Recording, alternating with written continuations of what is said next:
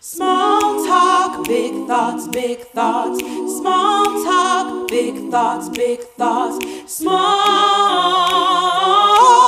talk, big thoughts, big thoughts. Oh. Well, hello, Small Talk, Big Thoughts friends. For anyone new to this podcast, I'm your host, Ebony Griffin. Each episode, I get the privilege to talk to you about God, and sometimes I have a special guest on, and we talk about their lives and their relationship with Christ. It is a joy and a thrill to be able to do it, and I have to say that I've learned many life lessons. In this episode, like the month of February, we will be centered around love and heart health. And I want to talk a little bit specifically about a study that surfaced at the beginning of the month about the broken heart syndrome. Now, this broken heart syndrome is said to be a temporary heart condition that is often brought on by stressful situations and extreme emotions. They claim the syndrome rarely causes death, but the symptoms feel so much like chest pains, shortness of breath, similar to like a heart attack, but it's not a heart attack. Now, I have to say that, because of all the way these symptoms are set up, I don't want to scare you. I don't want you to be in your mind thinking like, oh my God, another thing. What? A heart attack? No. So I want to stop right now, and I want to pray against the spirit of fear, and I want to bind the spirit of fear over the listener, over you, in the name of Jesus. We will not listen with the spirit of fear.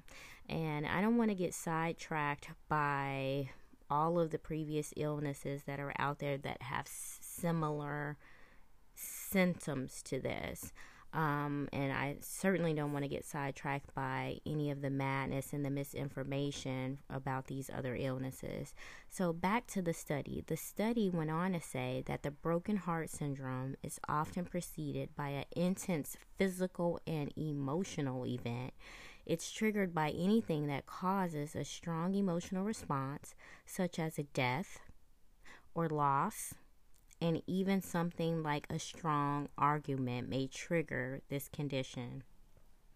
Now, again, this is not to scare you, because I know that it has been a roller coaster of illness and new illness and one illness after the next the past 24 months. So I don't want to scare you at all. In fact, we bind that spirit of fear, as I said before, but I am highlighting the so-called broken heart syndrome to merely let you know the importance of being self-aware of yourself medically, emotionally, and to encourage you to reduce your stress levels.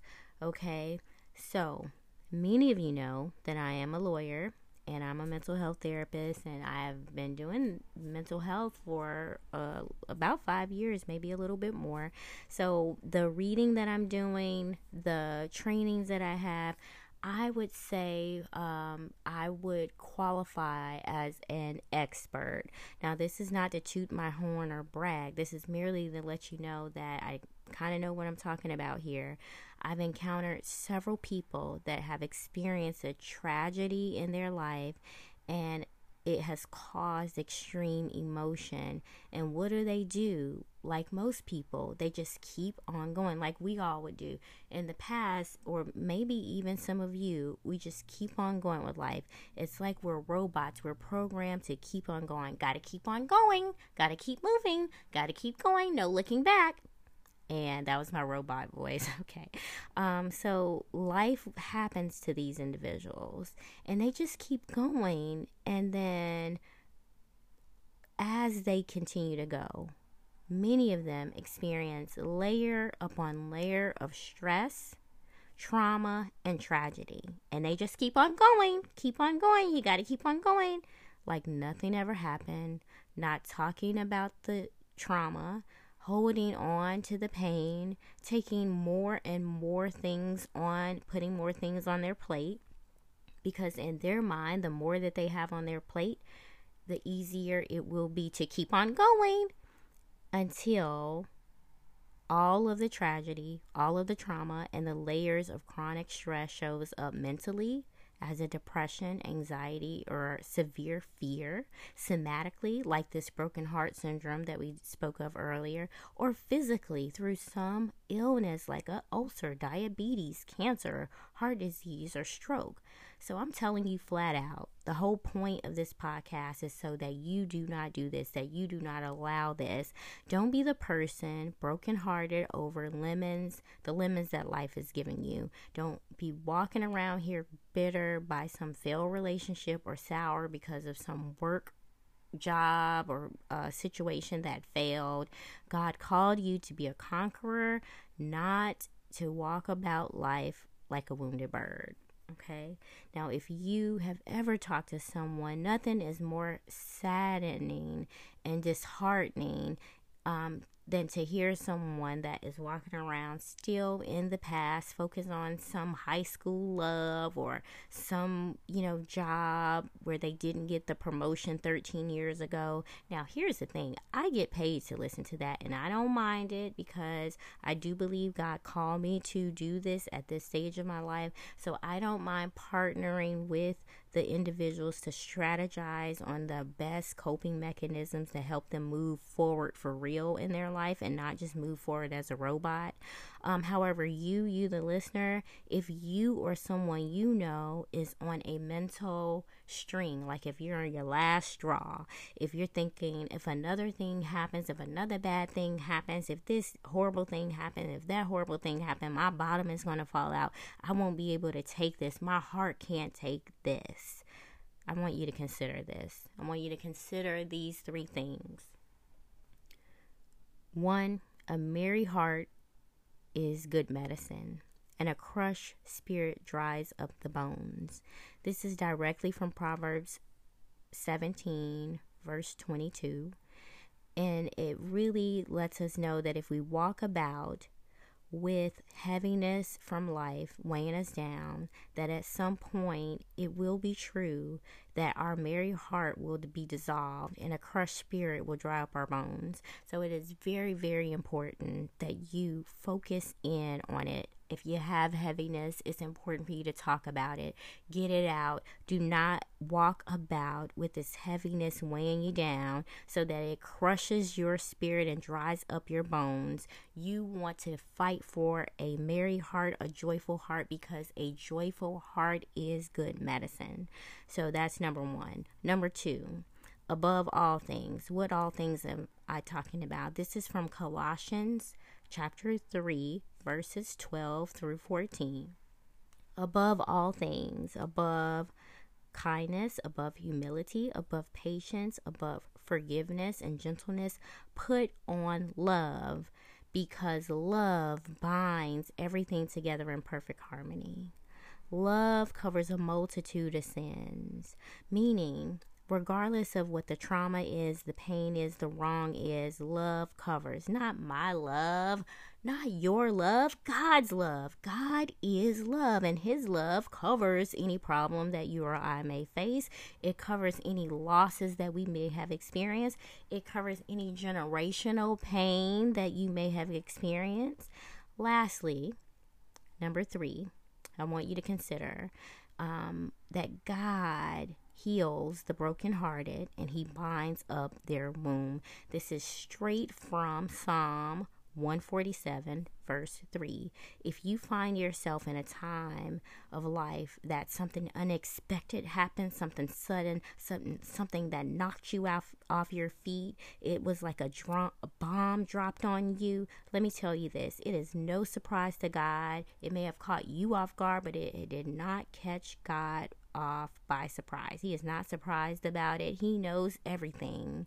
So I don't know how many times I've had to rely on this verse, Psalm 147 verse 3, because I had some times where I was like a wounded bird back in the day, and I wasn't aware of the divine healer that God is and who he was and still is to me.